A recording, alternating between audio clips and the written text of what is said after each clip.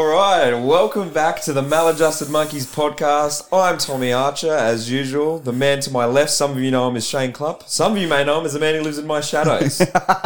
It's good to be back, Shane. Finally. How many times have I started an episode by saying, it's been a while, it's good to be back? Every single one? Yeah, just about every single one. The last time we released an episode only a couple of months ago. With Crowe, yep. With Crowe. But as we found out a couple of hours ago when we reviewed all our old episodes, we haven't done a catch-up ep for nearly a year. Yeah, and I mean, when we did record that was last year when we actually recorded that, but we had to wait to release that one. The Crowe one? Yeah, until he was fully discharged. Yes. So, yeah, like June, before that, prior to that one, I think it was Hobbsy's, that was June last year. Yeah, so nearly a year. Almost a year. And holy fuck, what a year it's been. What a year it's been. First of all, thank you to our listeners, our viewers, our fans, if I can call you guys that you're just hanging in there with us. No matter, it's been a while since, episodes come out. There's a lot of space, but as you're probably going to find out in this episode, a lot has happened. A lot of good has happened. And then it's safe to say a lot of bad or, A fuck ton of bad. Yeah, we've both kind of been through the ringer. Hey, let's start off with a positive. Let's start off on the positive. The best news, You break the news. So, obviously everyone knows that Maddie was pregnant. Yes. But we got married in August last year, and we had a beautiful little girl, Marlo, on November 10th. And she's like, how old is she now? She's almost 7 months Nearly now. 7 months now. Yeah. For me, on the outside, I'm like, hey man, that's gone quick. Yeah. Does it feel the same for you, Shane? No. No? Not at all. Holy shit. It's tough work, isn't it? Mate. It's been getting harder. Yep.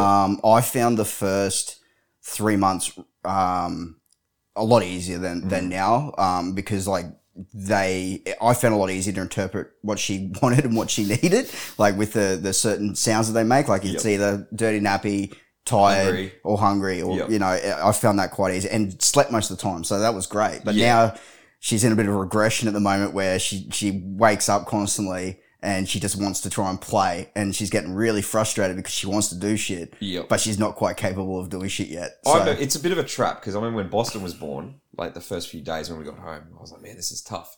Then the weeks and the early months, I was like, this is easy, just sleeps all the time. What's everyone complaining about? And then that goes. This parenting gig. Yeah, I'm like, I could have 8 of these. And then that goes after a while, and you're just constantly tired, and like you said, you're trying to interpret what they want, and it's tough work. Yeah, it's tough work.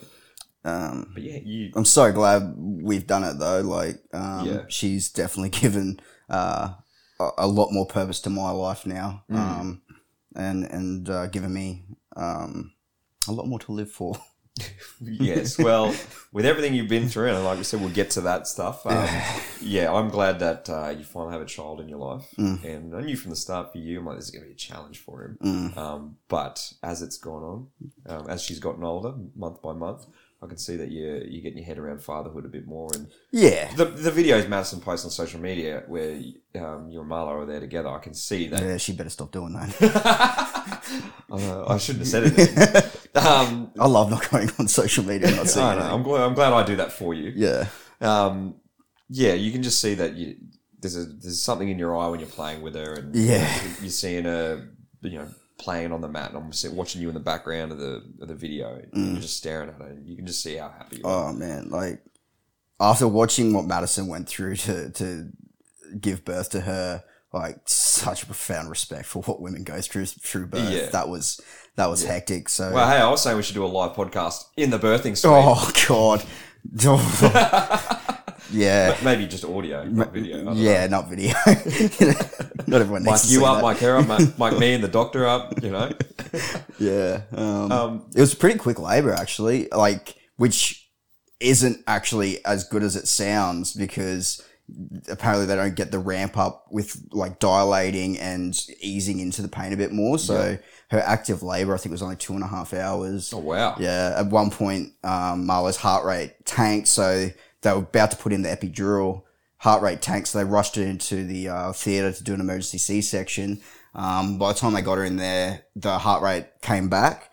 So then they're like, oh, and then they decide, nah, we'll go natural again. Yep. And then they're still trying to put the epidural in. They only got a loading dose in of the epidural. How are you feeling while this is going on? Dude, when they rushed her to the theater, I was fucking peaking, but then I was just trying to hold it together for her. Like, yeah, it's fine. They know what they're doing. They're doctors. It's all good. But inside, I was just like, fuck. You guys better know what you're doing in there. Yeah, so I had to like scrub up like with all the gear and whatnot. Yeah, went back. The heart rate tanked again. So I ended up having to get the, I can't remember what it's exactly called, but it's like the suction thing to help Plunger, sure. I've watched VR, mate. I know doctors. So yeah, like I think it was about 2:58 in the morning. She was finally born. Yep. Yeah, very proud of Madison. Holy shit, She's a trooper. I say this every day, but thank God I have a penis. Cause fuck that. I say that every day too. Thank God Shane has a penis. And yeah, obviously, yeah, birth of your daughter, and like we said, the wedding as well. Great wedding. What a wedding. What an MC, first of What all. an MC. What an MC they had, may I say. Mate, that was so much fun. Man, my family still rave about you. It was such a fun wedding, man. Yeah. And both families, you and Madison's, like... I felt so bad for the what do you call it, like the hostess or the venue manager because of like COVID. That's right. No one was allowed to stand up and dance. Yeah, but everyone kept going from table to table to chat. It was like made like having a wedding quite difficult, but it still ended up being quite fun. Because what month was the wedding in? August. So yeah, that's right. COVID was still going on, and still is now, obviously. But that was when things were just opening up, and it's like, all right, you couldn't dance. That's right, dancing wasn't allowed. Except like me and Madison could have our dance, and that was it. Yeah, yeah. And everyone, if you couldn't walk around, you had to sit and drink. And it's a wedding from people from where are your family from? Oh, Harvey Bay, Gundawindi. Like people hard charges, may we say. You throw some free alcohol in there. Oof. Good luck keeping everyone sitting down. Yeah, because we put the initial 3-hour bar tab on, but then after that ran out, it was like my mum threw another 1,000 on. Someone convinced my uncle to throw another 1,000. After you left, they guilted him into it. After you left, the events coordinator came up to me and she's like, "Yep, look, you guys are done. Like the bar's done. You guys have to like vacate this room now." And I was like, "Well, how do we stay?" He said, "Well, the bar tab needs to be, amped up again." And then Curto and Riles are like. That's right, yeah, Kevin Riles. So they put, I think the first hit was like 1,000 between them. Yeah. And then that ran out like that. She's come back over again. All right, now you're done. And then Riles like, no, we're not. And then they went another 1,000. So it was good. Yeah, I'm glad everyone had a good time. Yeah. It was good. So, like we said, there's some good things have happened. And, let's run through your story first. What do you reckon? Where do we start? Let's start with you. We'll keep. Well, maybe not because all your shit's positive, but yeah, we'll leave my shit to the end. Let's start with you. All right. Yeah. Because I remember prior to the wedding, we had a couple of conversations that you were struggling a bit with being on the road and some of the jobs that you had, and you were looking for a bit of a change, getting off the front line. And I know, obviously, we had a couple of conversations since then that you have. You're now working at the academy.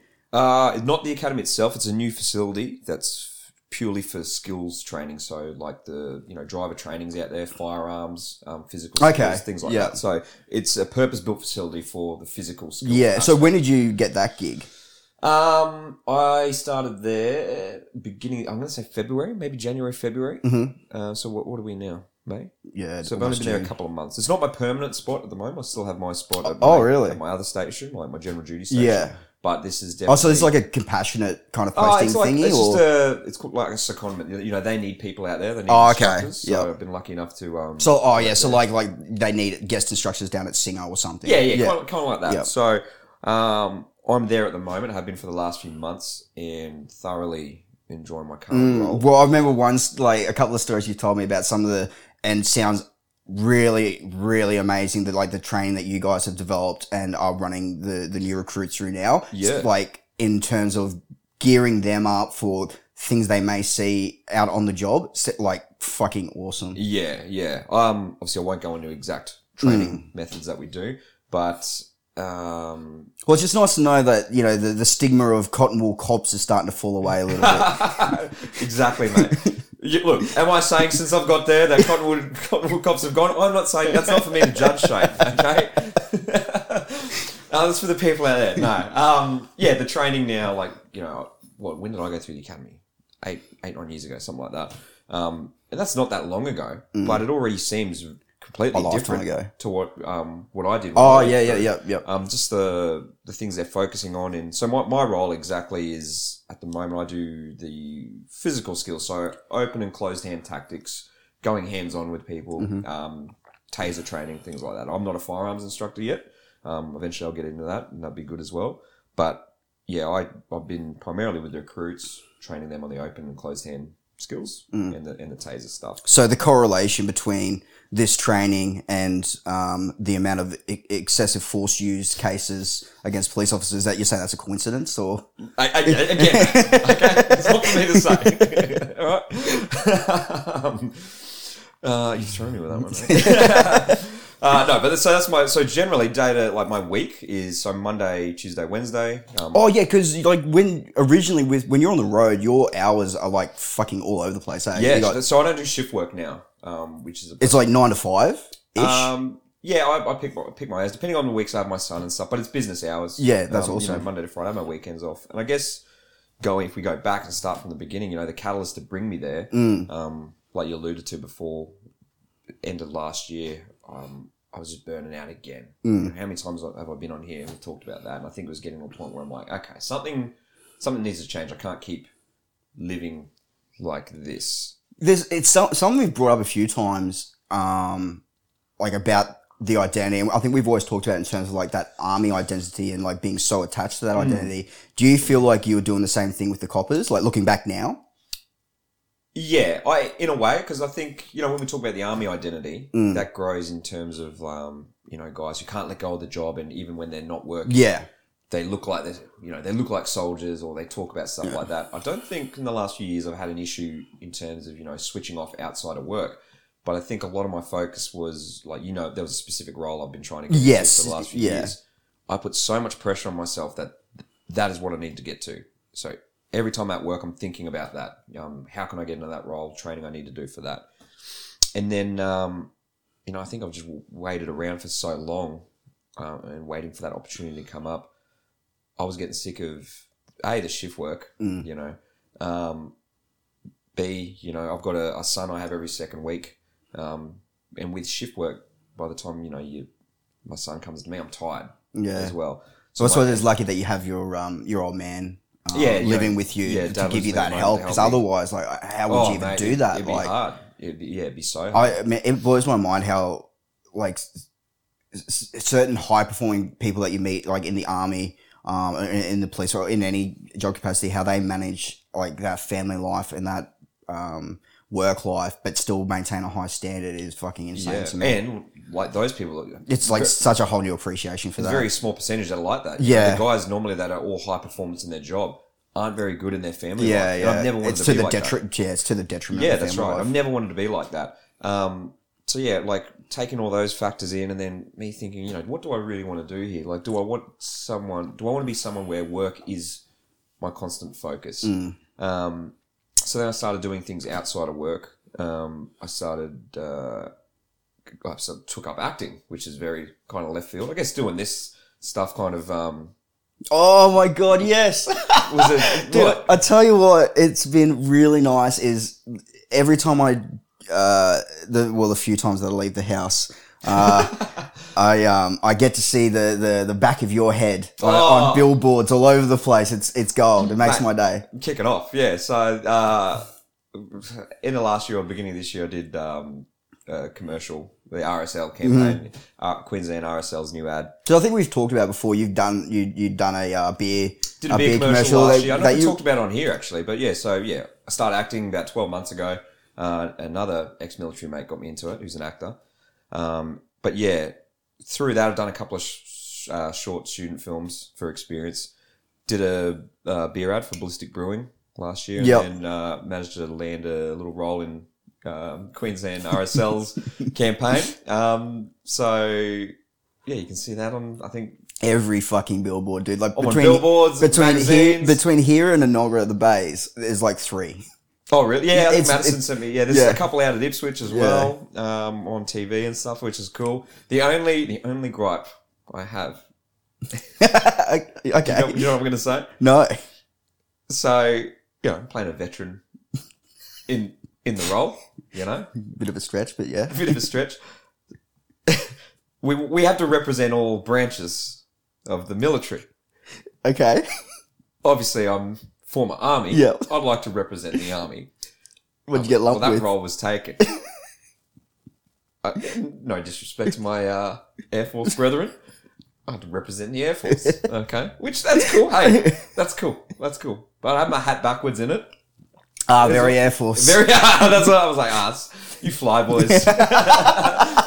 That's how they got. But no, it was cool. Such a cool experience. And I'm glad, like, you know, with the stuff obviously we do with veterans, mental health, it's cool to be able to be part of the RSL campaign. Yeah. Because the ad itself, the campaign itself is about the mental health stuff and looking after our vets. And, Yeah.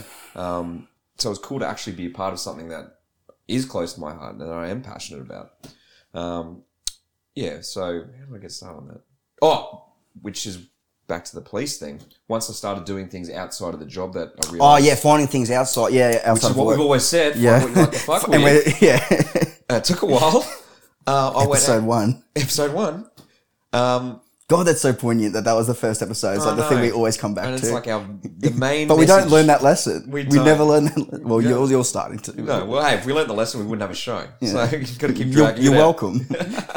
But yeah, once I've started thinking, all right, what is more important to me, work or a happy life, things with my son, and doing the things outside of work that I love. I remember vividly the amount like you saying, when you're on your deathbed or and you're looking back and what's going to be more important to you, or even more poignantly, what's your son going to remember? Like, he's not going to be like, oh yeah, cool, my dad was a cop and he spent 14 hours a day at work and he was the biggest badass. He's like, no, he's going to remember dad was never home, dad missed this 40. footy game, yeah. And I don't want to be like that. And the other thing that was sticking in my head when I was starting to get stressed out and, struggling at work, like I'd be going to work just depressed on the drive there and anxious. Yep. And I started thinking, for however many years I've served, and I'm adding police and army together, 10 plus years of service, what have I gotten back for that? You know what I mean? Like, I love serving. I'm glad I can serve my country in the green uniform. What do you mean? You got material for a podcast? Hey, that's true. Obviously no detriment to my own health. Like what have I gotten back for that? I've focused on that serving so much, but have I really taken any time for myself or done what makes me happy? I think that the stuff in the job makes me happy, but those are just work goals. Yeah, and I think that's important. Is like it's a pursuit, it's goals, and it's constantly chasing those things. And it's like, well, every time you've hit one of those milestones, you're setting yourself a new milestone, and you just keep chasing it just as hard. Yeah, It's like, I never settle on a goal. I'll take a break after I get this. Then you hit that, it's like, fuck, I can't slow down. I got to keep going. I got to get that next thing. Yep. Yeah. So that was where it kind of came to a head for me. And like I said, I was getting burnt out at work. And then eventually, for a short period of time between getting off the road as a general duties officer and going to an instructorial role, spent a few months in a different unit, which is called the Crime Prevention Unit. Yep. Which I can't remember if I really told you much about. Them are vaguely... And that was like victim of crimes? Yeah, speaking of victims of crime, and which when I first requested to go there for a little bit, because I just needed a break. Everyone's reaction was, you don't want to go there. You're going to be... There's no action. You're going to miss the action. I'm like, yeah, I think I need no action for a little bit. But working out there, that team was great. I got to see a different side of policing. Most of the times I go to these jobs, go on a break-in-enters or assaults or whatever, and it's all happening so quick, and then I'm on to the next job. It's almost like you forget about it because you go to the next job, but with crime prevention, you're actually talking to the victims, making them feel safer. I guess you're seeing like the aftermath, the whole different side of that crime. Like it's still afterwards, but it's like the proper bigger picture. fallout. Yeah. And hearing people, like most people, they're just happy that police officers are either visiting them or talking to them after whatever they've been through. And just spending time listening to them And half the phone calls I made, or if I visit people, the end of it, they're like, "Hey, I appreciate you taking the time to talk to me." Oh, that's good. Because I would have thought it'd almost be like being a Centrelink call center person where like you're just copying abuse all the time. No, nothing like that. Oh, that's good. You know, you're there asking them if there's anything else they need from us that we can help you with, and making them feel at ease. And you know, you go out if they've been broken into, you go talking about home security and give them ideas and things like that. So all the conversations were pretty pleasant, and it was interesting for me because it's slowing everything down. I'm used to working at a different pace. It was just slowing everything down and going, I'm just talking to people. Will you get like, I guess it would have been different, but like a sense of satisfaction getting... Yeah, I was actually. Yeah, good. I was, because those interactions were positive. So at the end of it, I'm like, oh, well, you know, they're happy with what police have done, and they've told me they feel better after I speak to them. Oh, that was cool. And just working with a new team of people that, you know, probably different to who I'm used to working with, was good. So I did that for a few months, and then eventually got a chance to go out to this skills instructorial role, which I'm doing now, and I love it, mate. Like, it's so good. Yeah, like the few brief conversations that we had, every time we've had a chat about it, you're very excited and very passionate. About what you're doing. Yeah, and it's good because like I'm excited going to work every day again, and I'm rocking up to work early, staying back a little bit just to talk to everyone. I work with an awesome team, and the skills that I instruct is stuff that I'm passionate about. You know, like my background with martial arts and stuff like that. There's aspects of that in the stuff I'm teaching recruits. Yeah. The days that I do a couple of days, the beginning of the week, where it's in-service training, so police officers coming for their yearly requal. Now, those are hard days, my friend. Why is that? Well, if you can imagine police officers who've got other things they're worried about. Oh, they got research. Saying it. Yeah. You know what I'm saying? Yeah. It's a research. Yeah. Look, I love you guys. I get it. All right. But it's funny because the centre we're working in is brand new. Okay. So before this was built, for everyone in the Brisbane region, you do yearly requals at kind of like a local, how can I explain this? A local office, with people you know. And it's other officers like myself that were part-time instructors. We go over, teams rock up every day, and then we do your requals. And you know each other, and it's a bit of like, not a tick in the box kind of thing, but it's a... Yeah, I know what you mean. The level of instruction probably wasn't as... it doesn't lend itself to being the best that it could be. Yeah. And as a thing with firearms training, a lot of people don't like... It's very much like the military. You know, when it was range days, guys hated range days. Because of how regimented it is. Regimented, and I guess for people who, you know, not everyone enjoys firing firearms, there's a lot of stress that comes with it because it's a dangerous thing if handled incorrectly. So there's people who don't always feel comfortable with it because we don't get to use it, you know, all the time. So on training days, there's a stigma. You can feel negative energy when people arrive at training. So with this new centre, all these guys that are coming through, it's a brand new building. The way it's set up it's schmick, right? They walk in, beginning of the day, I'll take the first session or whatever. So there's three, it's kind of like a bull ring for those in the military. Yep. You know, bull ring training, you go from one group of training, then you go to the next. So it'll be like hand-to-hand combat here, dealing... Firearms here, taser here, whatever. And you do that throughout the day. You just move from one group to the next, right?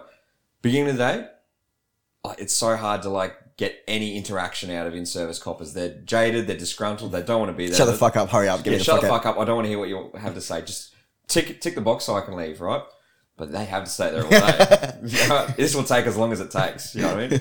Each session will have you for 2 hours, whatever.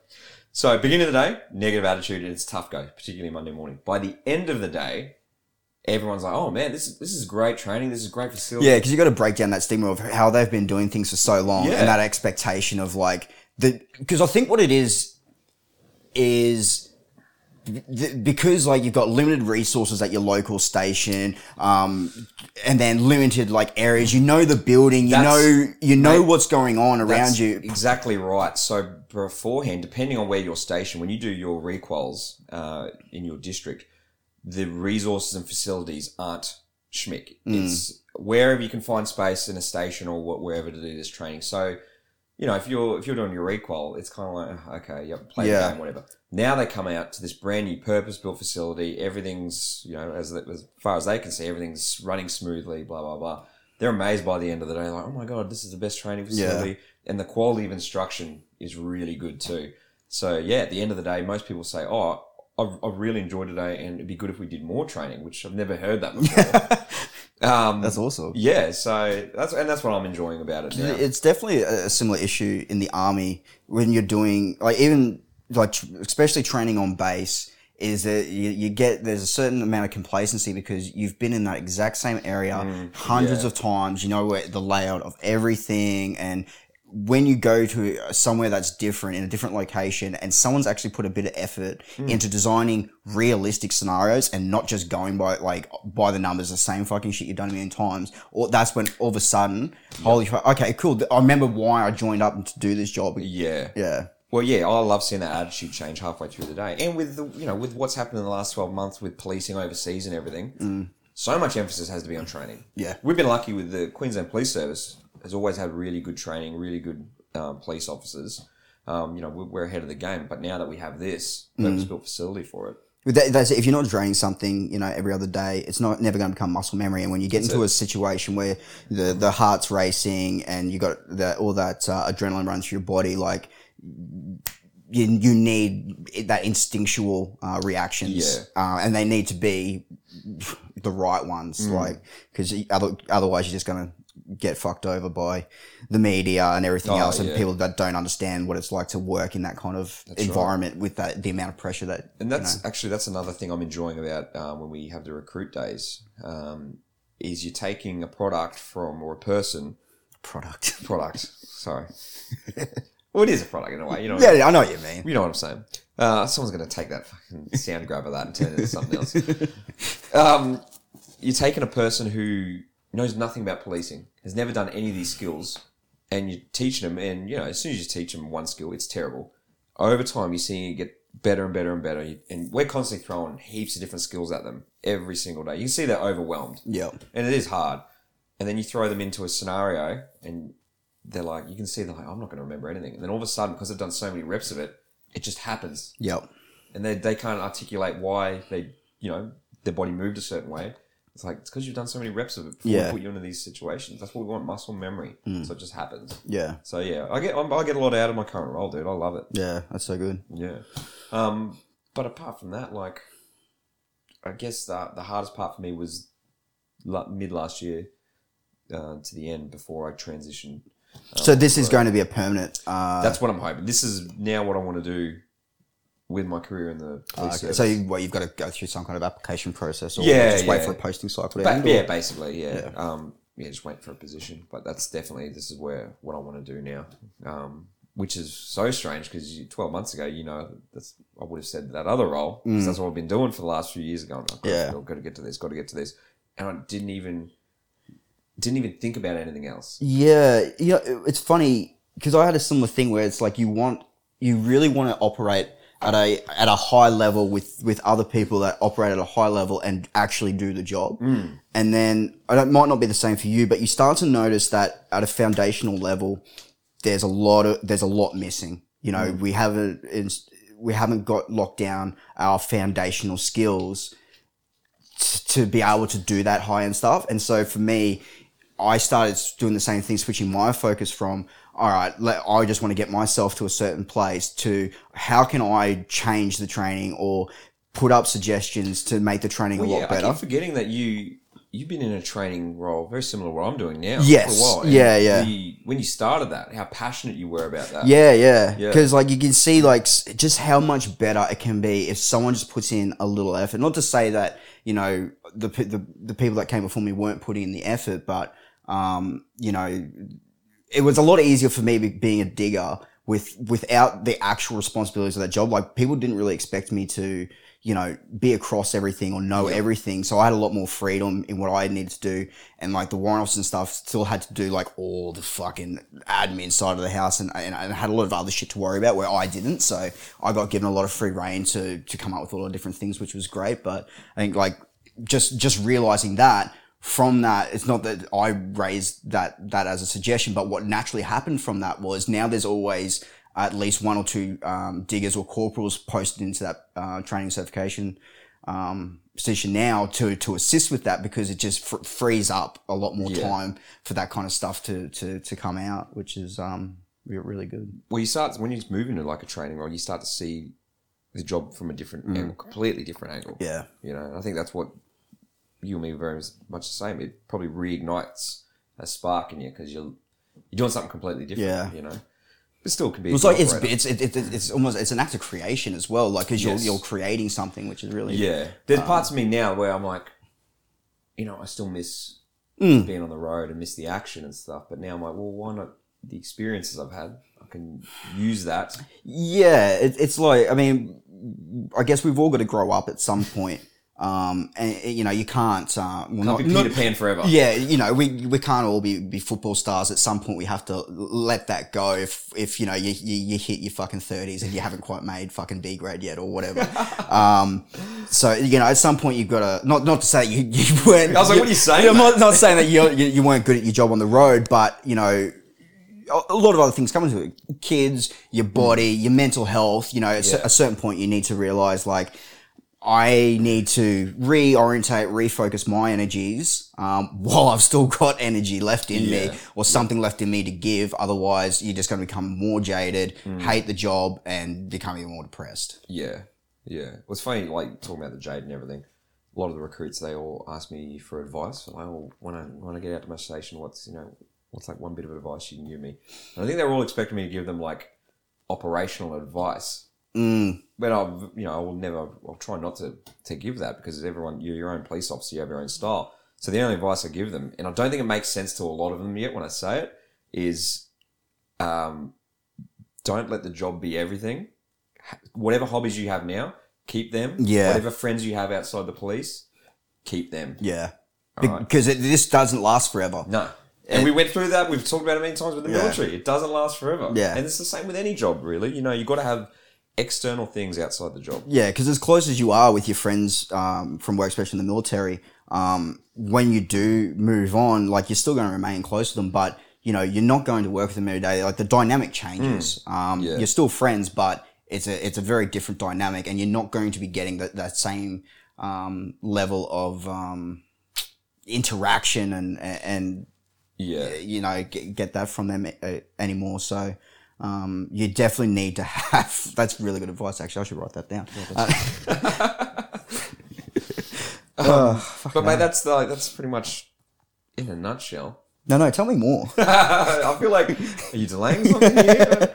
The only other cool thing was the fact that we've recently had Anzac Day, obviously. Oh yeah. And my old high school, Sheldon College, they invited me to come out as the guest speaker for Anzac Day to talk about. My time in the military, but also they wanted me to talk about the podcast, and the mental health aspect. So I went out there and did like a 20-minute speech, covering the Afghanistan stuff, covering what I do in the police and a lot of the mental health stuff that I've been through that you guys who watch and listen, are all over. Went out and did that to the whole school from preschool, so I feel sorry for those guys. They're probably traumatized now. Up to year 12, and a lot of like community members who don't have kids at the school or anything, who just Sheldon College does do great events. And apparently in the community they've all heard how good their Anzac Day ceremonies are. So a lot of community members who just wanted to come along. That's awesome. Were there too. So yeah, got to go out and do that. Because you only just I only just seen the video prior to us coming in to record. Yeah. I'll say it again. Was a great speech. I was holding back tears listening to it on the phone. It's something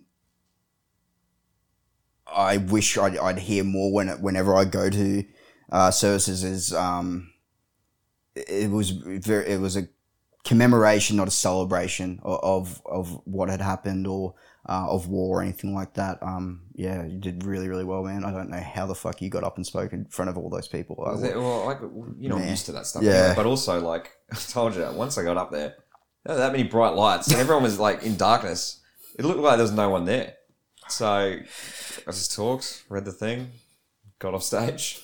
No, that was it. So, but it was great to go back out, and still so many teachers that are still there from when I was there. No one's changed today, and it was great to catch up with them. And the big thing for me was I wanted to go see my old film and media teacher. Yeah, because I think you're telling me that he still has a project that you did or something. He still has all my stuff. So this is acting and yeah, yeah. So when I was in high school, that's when I first started. I've been a massive film fan, and ever since I was like 5 or 6 years old, love everything to do with film.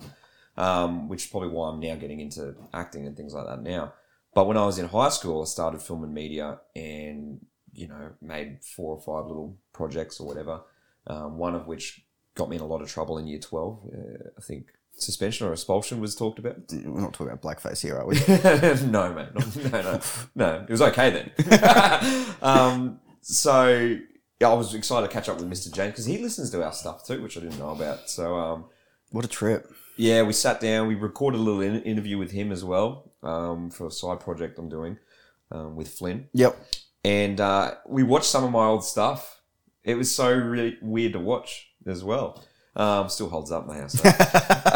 But he's told me that he still shows like students now. When did I graduate? 2005. He still shows students my stuff from back then. Holy shit! Yeah, so that was like pretty cool to hear. Wow, that's incredible. Took me back a bit, very humbling. So it's great to go to Shelton College, and hopefully I can go back again. They mentioned maybe talk to some of the year 11 and 12 guys about stress and how important mental health is. Yeah. So yeah, that's great. Now, mate, you can't hold this up any longer. Strap yourself in, guys. This is going to be heavy, but I will let Shane dictate where this goes and what we talk about.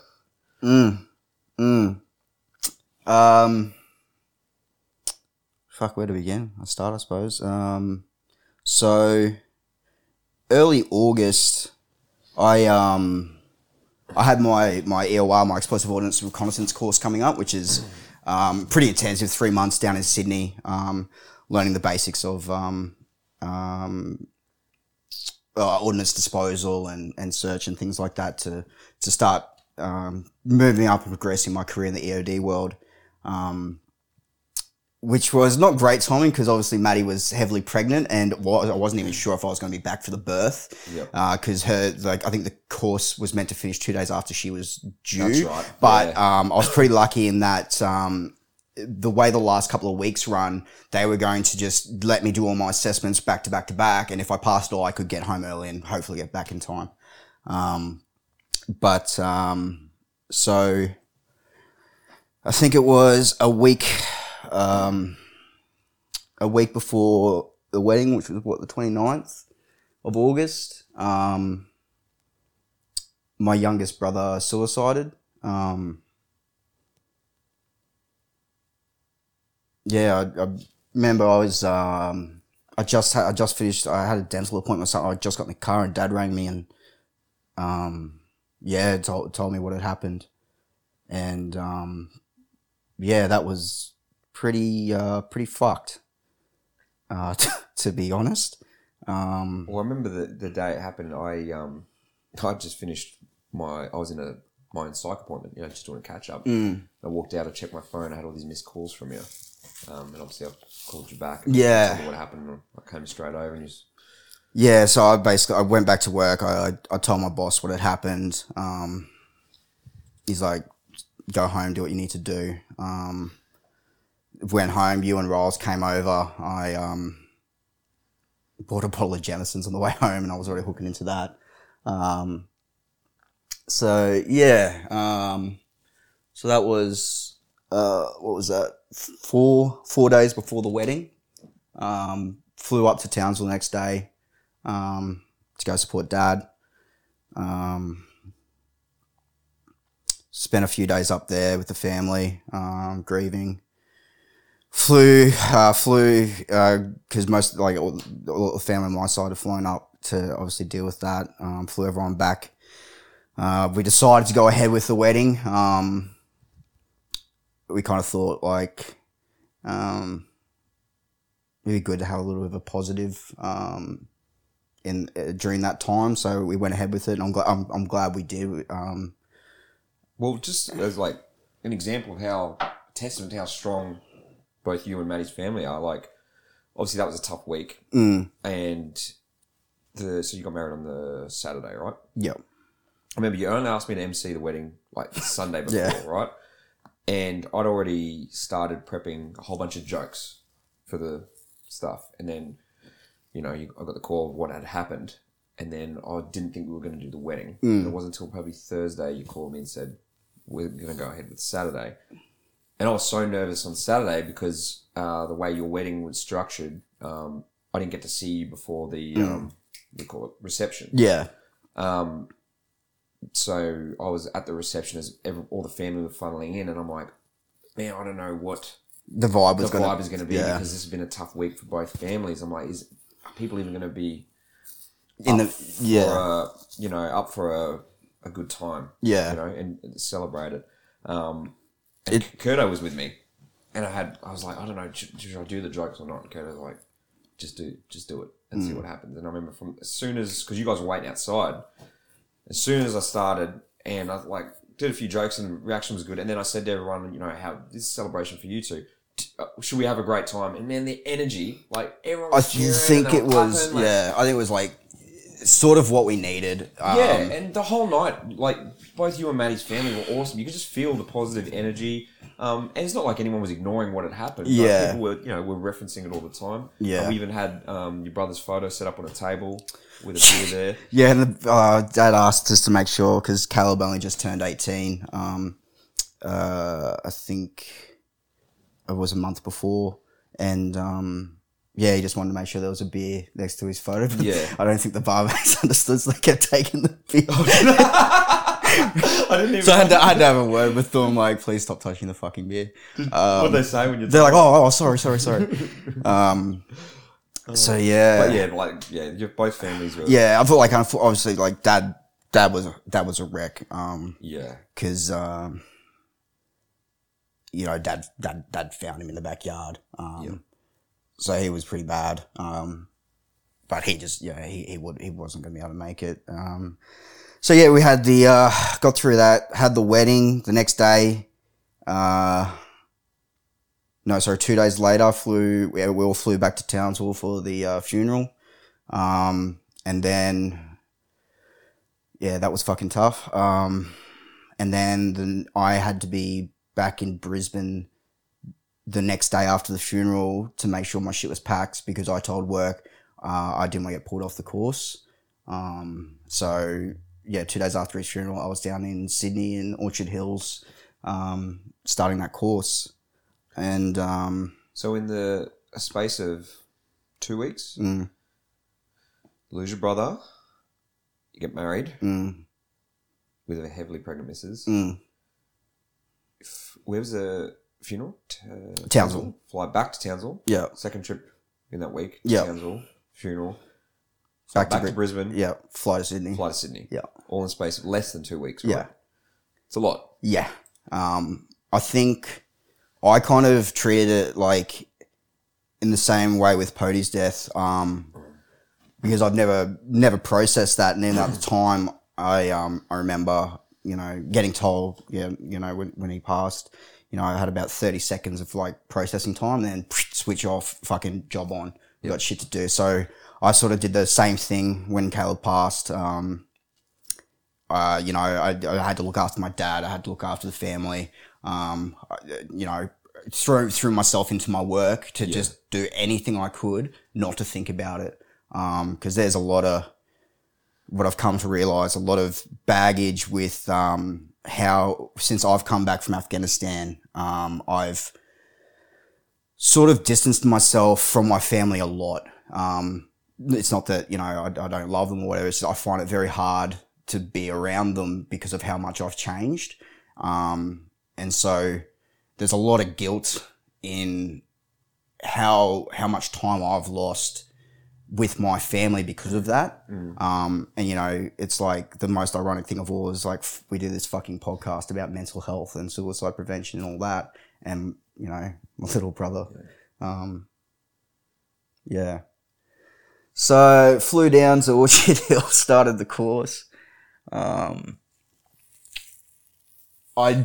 to that, my drinking was a lot better than it had been. I was still, drinking, but wasn't really going out and partying or anything. But after, pretty much from when I first found out Caleb died, every single day in Townsville, every fucking day, back here every fucking day, on course every fucking day. I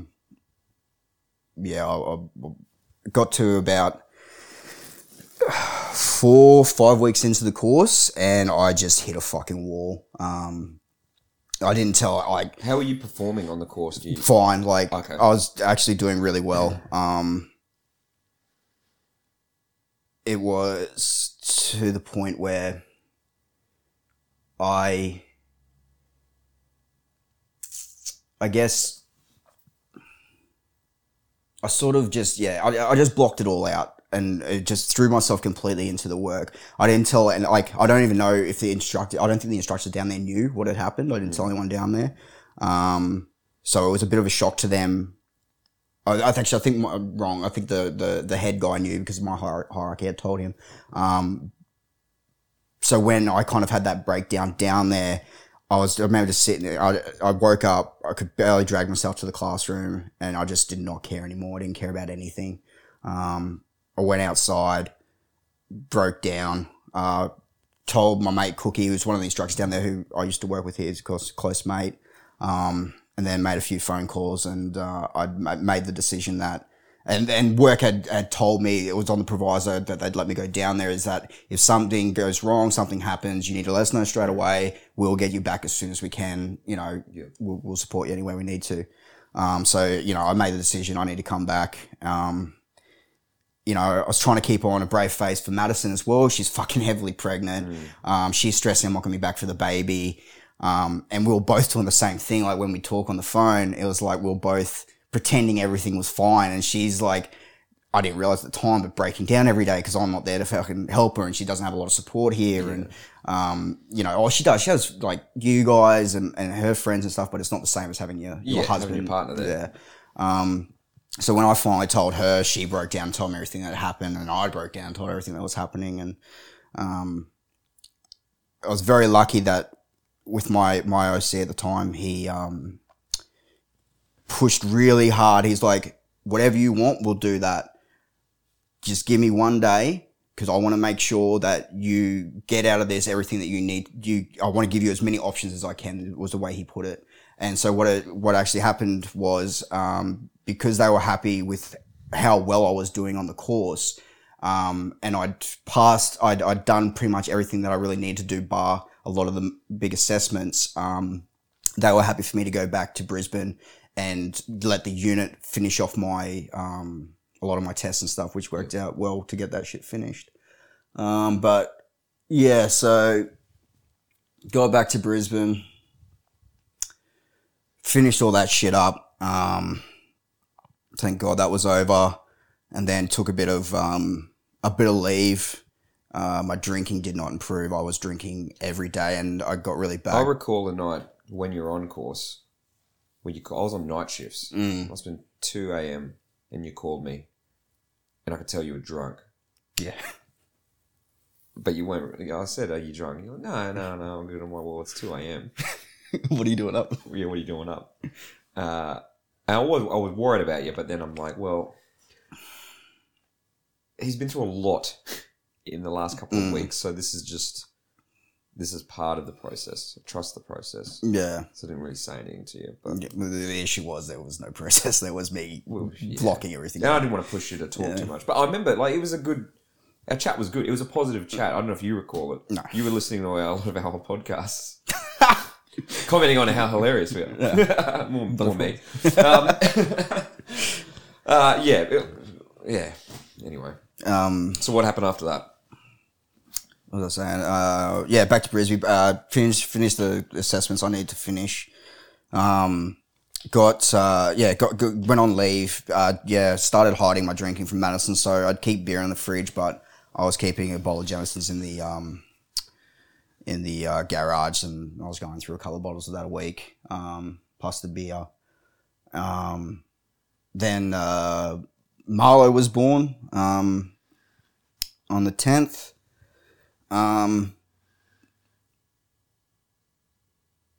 That again, like being able to throw myself into that, like seeing how much help Madison needed, because obviously takes a toll off them. So I just threw myself into, like, I was doing all the nights and doing as much as I possibly could with Marlo, and just kept pushing. But then it just hit the point where I had a massive breakdown, and I've realized that if I didn't let someone know what was going on, there was a lot of dark thoughts in my head at that time. So I made an appointment. My plan was, what in my head, how I saw it going down was I was going to come clean about where I was at. The fact that, I don't think I've talked about this on here before, but when I was going through my my psych shit previously, I worked it as hard as I could, but it wasn't going quick enough for me because I, wanted to get back into work. I wanted to progress. I wanted to progress my career. I wanted to be an EOD technician. So I started saying what I needed to say to get through it, get my ticks in the boxes, get upgraded so I could get on this EOR course.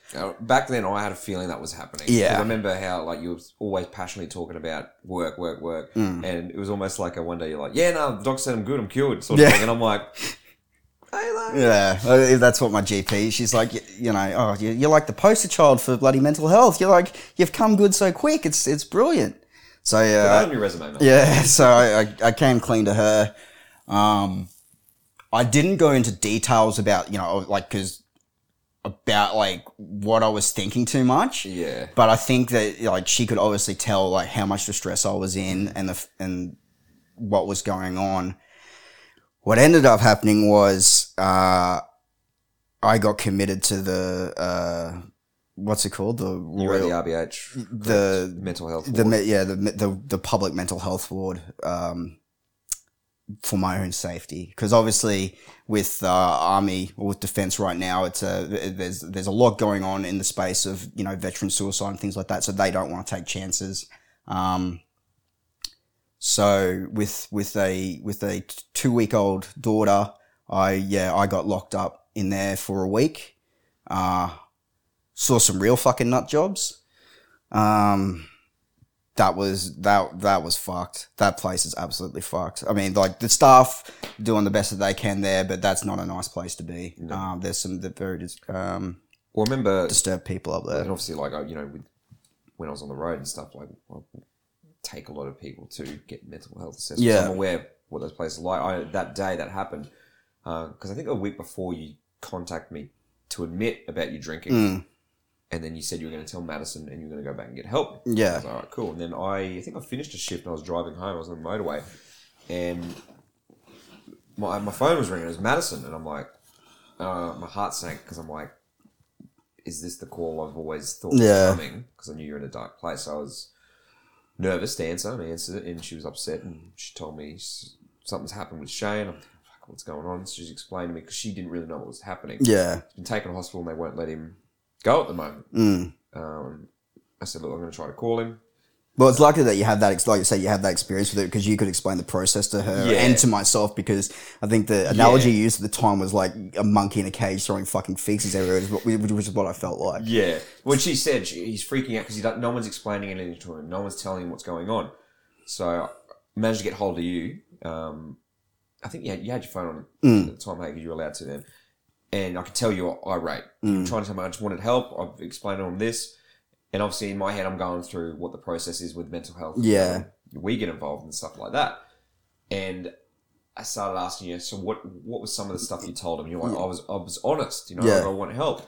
And obviously when it comes to talking about self-harm stuff, that's when there are certain things that need to be done. Yeah. And it was almost like that scene in Taken, in Taken when the daughter's overseas and she rings Liam Neeson when the guys are in the house and he's explaining to her what's going to happen. I always felt like that where I'm like, all right, Shane, what's going to happen now is they're going to take you. Okay. Quickly, yell out everything that you can see in there. I'm coming for you. That's what it was like. Yeah. I remember telling you that. So then, obviously that's what happened is you were held there for about a week. Yeah. So, sorry to go back a little bit, because in my head, all I wanted was to go back and see a psychiatrist, get back on my medication, and actually work, get some help. So it was a massive shock to me, when, especially the way it was kind of explained to me was, you're going to go to the Royal, they're going to do the assessment there, which really pissed me off because I don't understand how it works or why it works this way, but we have a mental health unit on base. Why did they not do it? There could be a legitimate reason. I don't fucking know. I'm still pissed off about it because I don't know. I should probably just ask someone and then I'll be less pissed off about it. But, why I had to go and sit in the Royal from fucking, 2:00 in the afternoon, didn't get a fucking assessment. Like, I got an initial assessment done when I got there, but didn't see the psych until I think it was 1:30 that morning. Jesus. Yeah. That's not what you do for someone in the fucking military that you're meant to be looking after. And like, granted, they sent me with my boss and one of my close mates from work, Bluey. They obviously had to be there to make sure I didn't do anything stupid. Yeah. But that's fucking ridiculous at the end of the day. So yeah, by the time, I was so pissed off by the time that I'd finally seen someone. But my hat's off to of spewing that he doesn't have his own private practice, because he was the first person that I'd talked to. I only spoke for about 5 minutes and gave him a brief rundown of like my history, Afghanistan, all that stuff. And he basically, from all that, was able to like take on board everything I had said, made me sound like he'd actually understood what I was saying. And I know we've talked a lot about, no, we don't have PTSD, and he's like, could be this, could be that. Have a think about this stuff. Like, okay, whatever. And he's like, basically, so, what do you want to do? I'm like, I want to go home. I've got a 2-week-old daughter. I cannot leave my wife at home on her own. Luckily my mother was up at the time to help her, but, and he's like, okay, cool. I'm going to go talk to my boss and we're going to come but it's down to him. He has to make the decision. I'm going to have a quick chat to your wife to see if she's happy for you to come home as well. Like, if she, cause obviously she has to, be willing to keep an eye on you and things like that. And Madison's like, yeah, I'll look after him. They came back and said, look, basically you got 2 options, which really isn't 2 options, but you can voluntarily come into the hospital, or we can enact the Mental Health Act of fucking whatever, and you're going into the fucking hospital. And it's like, well, and then luckily, I think you did explain to me is if, or it might have been one of my bosses from work, was if you don't go in voluntarily, it makes it very, very hard to then get transferred to a private hospital. Yeah. So yeah, obviously I went in voluntarily and, spent a week in there.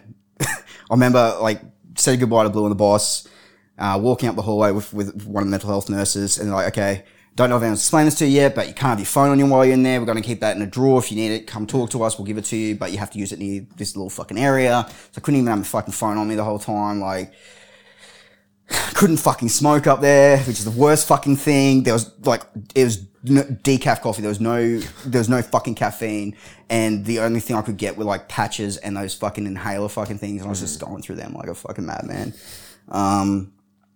Every day, my work was fucking pushing so hard to try and figure out what the fuck was going on and why I wasn't getting transferred to the Toowong private hospital. I think it came down to availability, because at that time they were chock-a-block. So ended up having to stay a week there before getting transferred. Finally got transferred. We've got a really good psychiatrist there who's an ex-RMO, regimental medical officer. So he has a lot of experience with veterans and whatnot. And again, he started floating the idea, and wasn't trying to push me in any direction or anything like that. But he's like, look, from what you're telling me, there's a lot of indications here that you may have PTSD. And I'm still like, it's not fucking PTSD. It's not. Stop it. Are you saying our self-diagnosis could be inaccurate? Quite possibly. According to the medical professionals. So spent 2 weeks there till my medication basically kicked in, and then Todd was able to get me discharged so I could get home and help Madison, because she was fucking struggling so hard at that point, man. She had postnatal depression, still fucking does. And obviously all this shit didn't fucking help it. So got home, tried to get back into some kind of normalcy. With that, fuck, what happened after that? It's just been a fucking blur, man. So I think I got out in December. I got out of the hospital in late December. And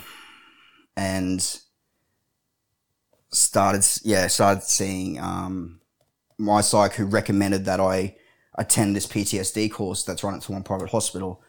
I was still very reluctant. He's like, look, just go and get an assessment done by one of the people that specialize in it down there, because that's all they do. They just deal with PTSD. And the great thing about this course is it's purely military people that they deal with and that go on the course. Went down, did the assessment, answered all their questions, and then she's come back and was like, so do you know what the DSM-5 is? I'm like, no. He's like, that's the diagnostic manual for diagnosing conditions and things like that. You are very high on the probability that you have PTSD because of your anger, nightmares, all this other shit. I'm like, righto.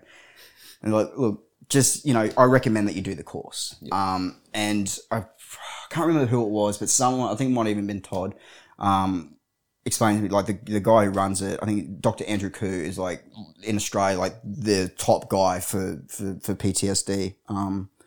And, like, couldn't speak highly enough about this course and how much it helped a lot of people. So I was like, fuck it, I'll do it. I got to do something. So got in that course in mid-February. So glad I did that. The first day, I'm glad when you told me you're on it, I was like, thank God. Yeah. Actually doing something. Yeah. Still going into it on the first day, like in my head, I was like, I don't have PTSD. Like, it's a waste of fucking time. And it wasn't until the afternoon that Dr. Koo actually comes in, and it's like partners are there as well, your spouse. And he sits down and he actually talks through like how they diagnose it. And he ran through all that, and like there was just little things that he was saying, and he's like, because I know pretty much everyone sitting in this room right now is sitting there thinking to themselves, I don't have PTSD. Every single fucking one of you is, and you're like, okay. And he's like, running through the checklist of like what you need to tick in order to have this thing. Like, especially like one of the things was like nightmares. It's like, I always thought, like, my grandfather was like TPI, PTSD from Vietnam, and I thought I had a good understanding what PTSD was. So I was like, no, it's not me. And he's like, so with nightmares, you're probably thinking that, you're having dreams about what happened all the time. And you're like, yeah, like that's PTSD, all right? He's like, no, it's very rare that actually happens. Normally what it is, you can't find your weapon. You're in all these weird different situations where you're trying to fire your weapon, you can't, and all this other shit. And it's like, holy fuck. And how then many dreams have we had? Like that? Yeah, dude. Could just be on base. Yeah, or like waking up and I'm strangling the dog, or I'm hitting Madison, or in my sleep, like thrashing. Not. Yeah. As in, that's what people think PTSD is. Is that what you mean, or is that what? No, that's what I do. No, like I'm thrashing in my sleep, talking in my sleep, yelling out and shit like that. And so like after that, it's like he rattled off, like it was almost like he was like, I was the only one in the room and he was just talking to me. Yeah. And after talking to the other guys there after that, everyone said the exact same thing. They're like, holy fuck, I didn't like, that's crazy. So the course ended up running for 6 weeks, 4 days a week. Fucking intensive. One of the hardest things I've ever had to do. And thank God it's just military guys, because if there were civvies in there, that would have been way worse. What do you mean by that? I think it's already hard enough to relate to, like, you're in a room with like a lot of other like manly men. You know what I mean? Like there's a military vibe like of it's alphas. Yeah. So it's like you don't really want to share feelings and shit like that. And I think is it like what people would imagine? Like, you see in movies where you're sitting on a chair in a circle and like someone shares. You're just sitting around a big table, kind of. So there's a lot of lessons, a lot of tools, a lot of tips. And how many are in there? There was 1, 2, 3, 4, 5, 6, 7, 8, 9. Oh, so it's very small. Yes. Very personal. Yeah, okay, yeah. That's good. So, okay, for example, like, I think they say the second day is the hardest because what you have to do is write an impact statement. And at first they explain it. So what you're going to do is just write a statement about how, PTSD has affected your life. Yep. And then they very conveniently leave it at the end. It's like, and then what you're going to do after you've written that is read that out in front of the group, which was like, holy fuck. That was hard. So you're sitting there listening to like, you're getting emotional because you're listening to like guys who are 20 years older than you, whose relationships are completely fucked, gone, no relationship with their kids anymore or struggling to maintain relationships. Like, you're looking into your fucking future if you don't fucking change something. Yeah. It's scary. Yeah. Well worth it. I am at the point now, though, after doing the course, where I don't want to fucking talk about it anymore. Like, why is that? It's because you've like just spent 6 weeks doing nothing but talking about it. Like, and it's like,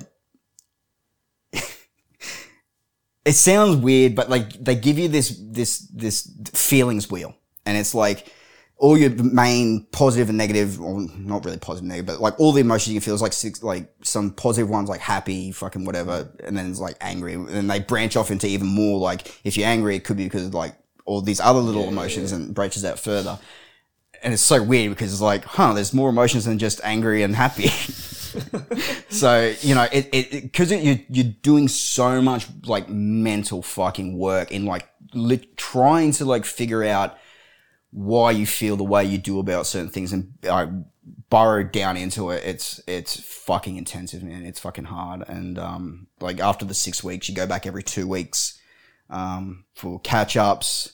And now I think I've got then there's just going to be a couple of 3 monthly catch ups now. So you on the course still? Or no, so it's finished, but this is like... Yeah, so that we will all get back together in another 2 months, I think, to see the progression and stuff. Are you able to promote the course at all? Or? Oh, yeah, I'll definitely put links into it. What's the course called? PTSD, something, dark side.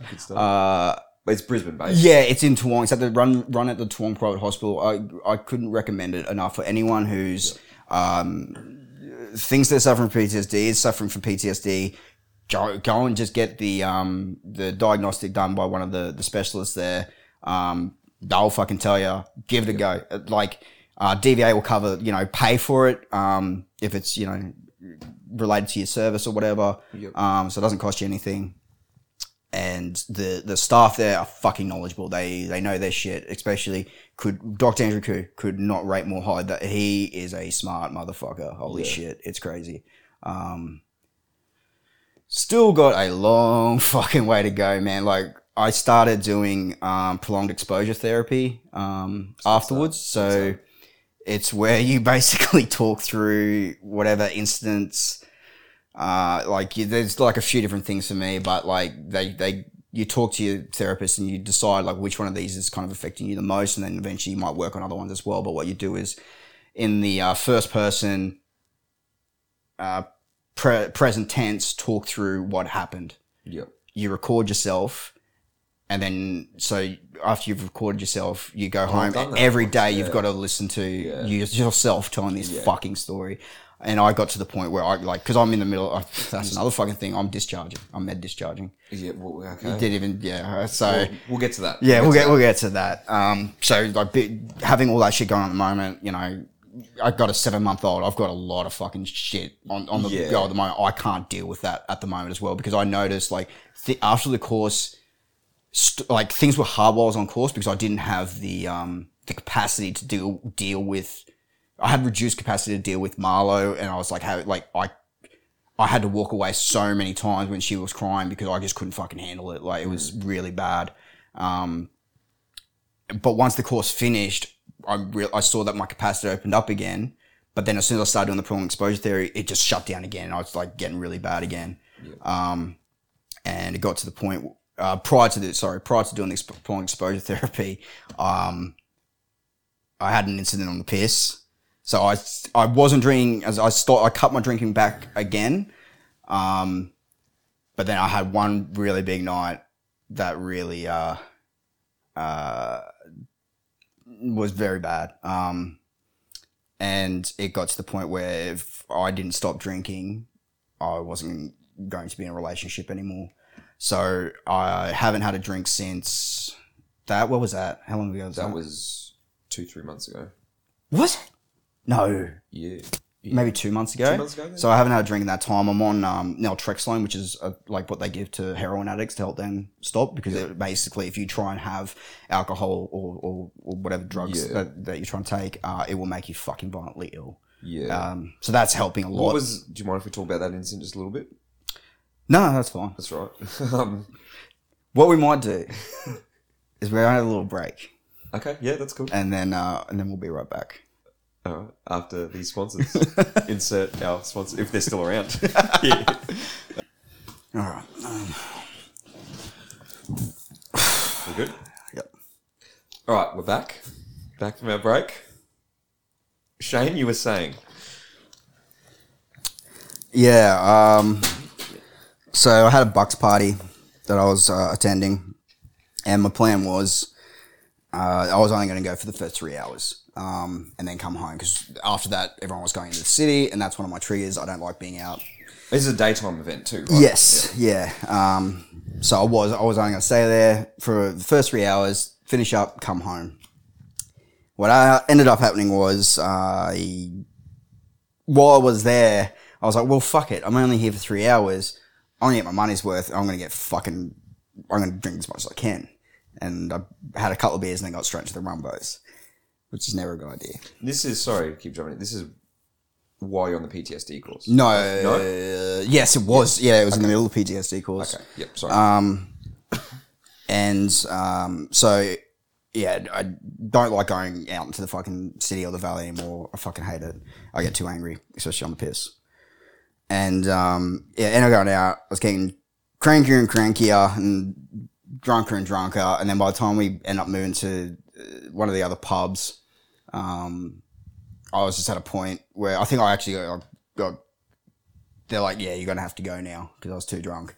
And I was like looking for a fight, wandering around. Madison called me, and she was obviously upset, which pissed me off more, because it's like, just leave me the fuck alone. I just want to, and she's like, you need to come home, because she realized, like, at that point I was wandering around looking for someone to fight. So came home, I was getting into a fight with Madison, and she said a lot of harsh truths, which I didn't take very well. And I locked myself in here, and I ended up in this room, and I ended up breaking a lot of shit. I gave myself a fucking black eye because of like I smashed like the stick vacuum where the shit flew up and hit me in the fucking face, pissed me off more. I absolutely lost the fucking plot. You cut yourself too, didn't you? Yeah. As in... cut my eyebrow. Accidental. Yeah.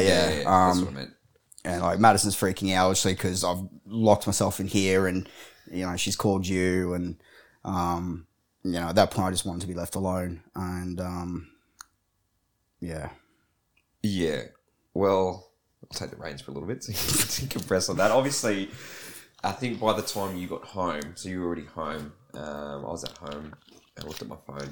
I had a couple of missed calls from Maddie, and I had a text message like, "Hey, sorry to bother you. I feel bad for contacting you all the time, but Shane's fucked up today. I think she said give me a call or whatever." So I called her straight away, and she explained to me what happened. She had, that you were out and she had plans and you never came home, and then you were drunk, and carrying on pretty badly. And then she's like, and he's locked himself in the back room and he's breaking a whole bunch of stuff. And I said, obviously, that broke my heart because I knew how hard you've been working, and not just this year, obviously with everything that happened last year, the previous years, for years you've been constantly on a high and then on a low, on a high and on a low. So it broke my heart a little bit, particularly, you've got a young family. Yeah. And I said to her, like, all right, put me on the phone to him.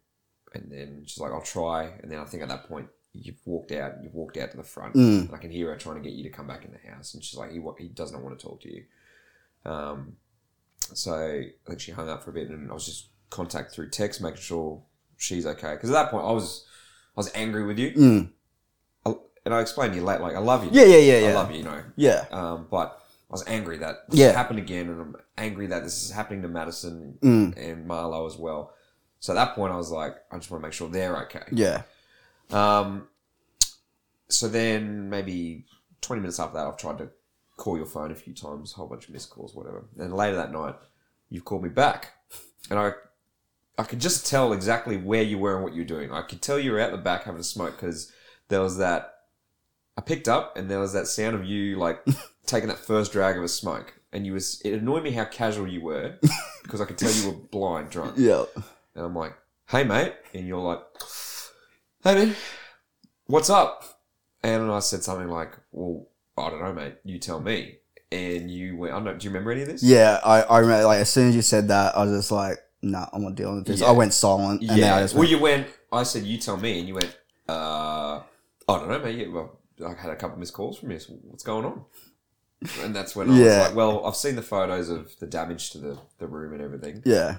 And I was like, what the fuck? And then there was silence. And then you hung up on me. And I got even more angrier. To the point I'm like, I'm going to drive around. Yeah. Even in that state, like, I knew, like, I didn't want to say something I'd regret. Yeah. And I knew, as angry as I was with you, I knew what that was. Yeah. Why you're doing it. He's too drunk to face us right now.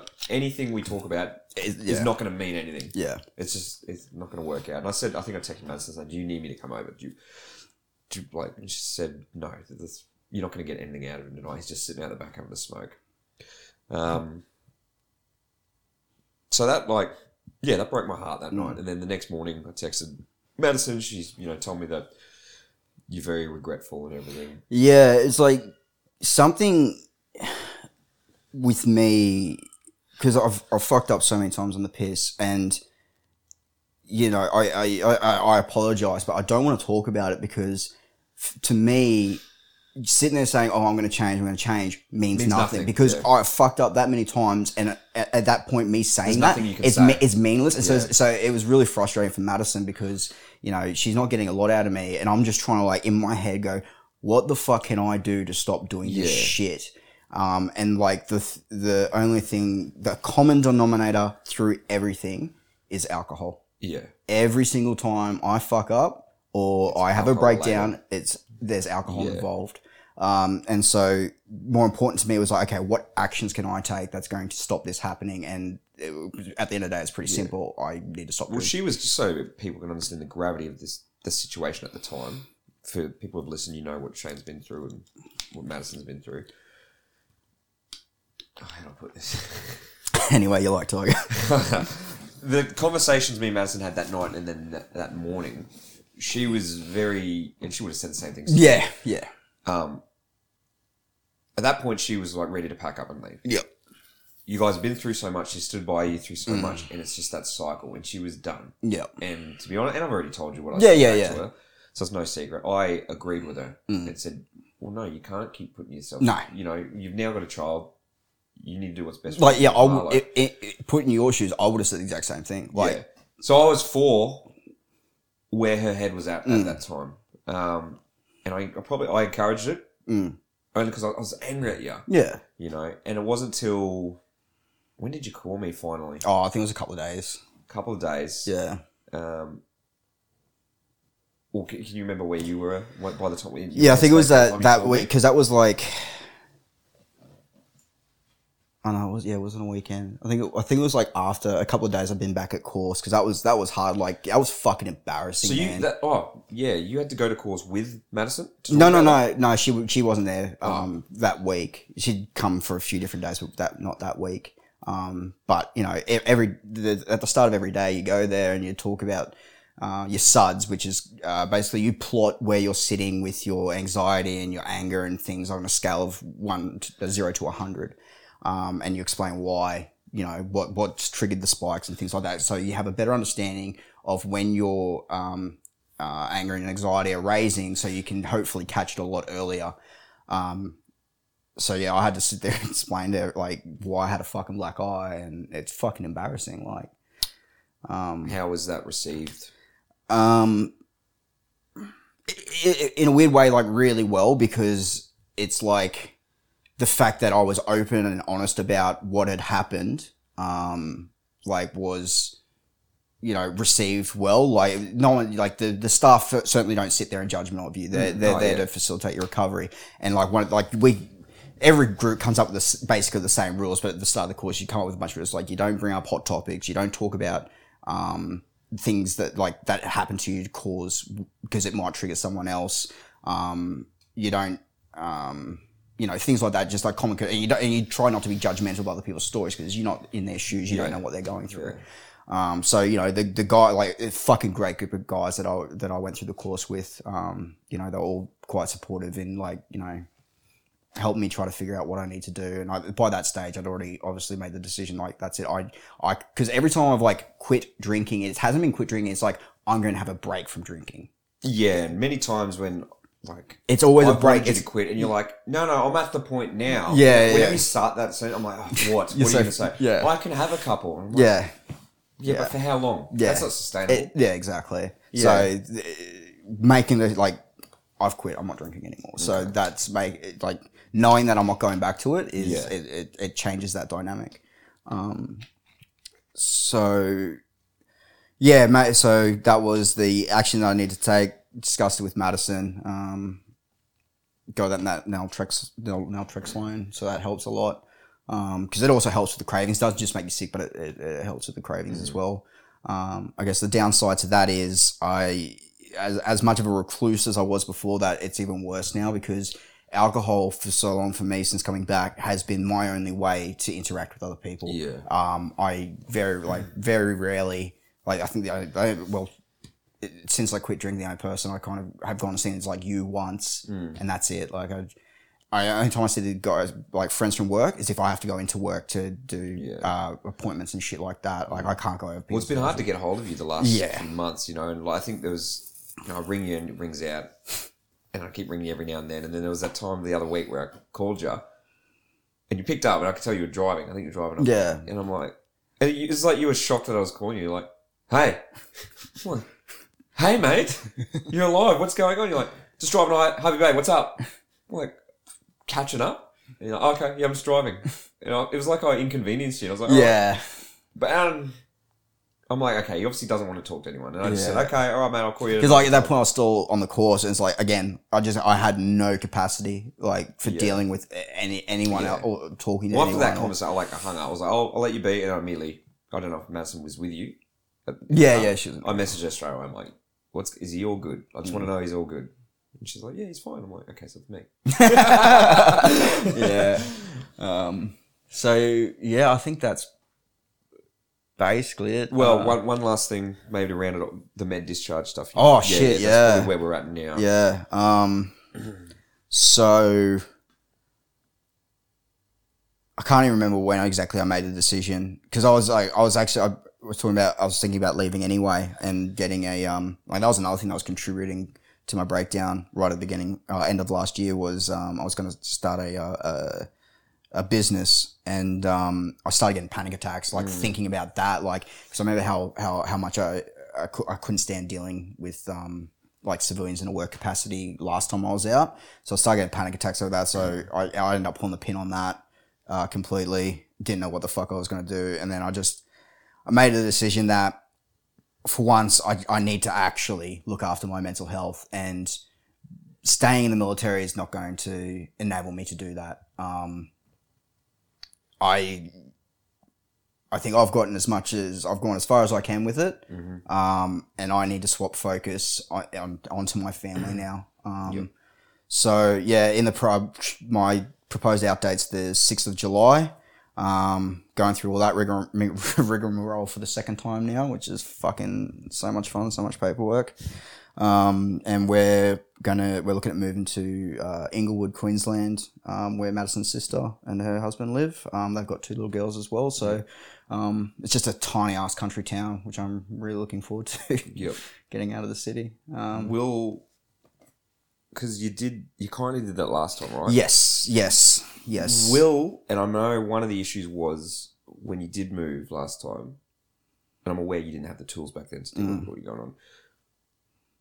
Was one of the issues though, because I remember you telling me a few stories, like the isolation part got to you. Yeah, it wasn't the isolation where we were. It was my self-isolation from my friends and family. Like I didn't want to deal with my family. I didn't want to, seeing like everyone else having fun and getting on with their lives. It's like, I can't look at it. I don't want to be a part of it. Like, because I'm so stuck where I am and the world's just moving on without me. And I'm like bitter about that. I'm fucking, just bitter about so many fucking things that, I just it's like a self-defense mechanism where I'm like, fuck it, I'll pull back from fucking everything. Yeah. So, and then again, needing alcohol to catch up, and it always fucking turns into, you know, some fucking drama around that. So that was that was the biggest issue. And then also, not having something to fuck with outside of it, to keep me occupied. So do you know what? So there's a few different things that I'm thinking about doing. In the meantime, I'm hoping I'm gonna get a Class A pension, at least for the first 5 years after I discharge, which will enable me to actually hook into my therapy and start getting that shit sorted, and then also now I need to kind of focus on like finding what it is that I can do out, because I couldn't go back to like the post office. I can't go back to Balling. I got bursitis in my fucking right shoulder, in my knees, like compartment syndrome. Like I'm fucked. So I couldn't go back to doing that. But there's a few little things, like I started tinkering with computers, like building computers and things like that. So I'm thinking about maybe building computers and selling them, or maybe building like furniture or something, like making epoxy resin tables or concrete tables or something like that. I don't know, depends on how fucking intensive it is, but there's a few different things I've thought of, like hobbies and stuff. Like I need a hobby. I need something to do that's going to occupy my time. Otherwise, I'm going to go fucking mental. More so. More so. More so. So yeah, that's my sob story, and I'm sticking to it. Well, that's a heavy episode. Yeah. Look, I guess we'll look at wrapping it up in a minute, but as we said when we started this episode, it's been a while between drinks. Well, I shouldn't say that. It's been a while. Yes, it has. It's been a while between episodes, I guess. It's been hard getting you back in the chair behind the mic. Yeah. Okay. Yeah. I have not been ready to, like, I know we actually recorded an episode a few months ago talking about this stuff, and I just wasn't ready. Yeah. I wasn't ready to talk about it. It was too fresh, I think. Yeah. But like I've said to you, because you don't get to hear the positive feedback or any feedback. Well, it's all positive, actually. All our haters don't say anything. Not that we'd have any. There's so many people that get stuff out of this show, okay? And definitely the stuff you talked about then, even more people are going to get stuff out of that. I think maybe something we should finish on then is, lessons learned. Like, good AAR. Okay. Yep.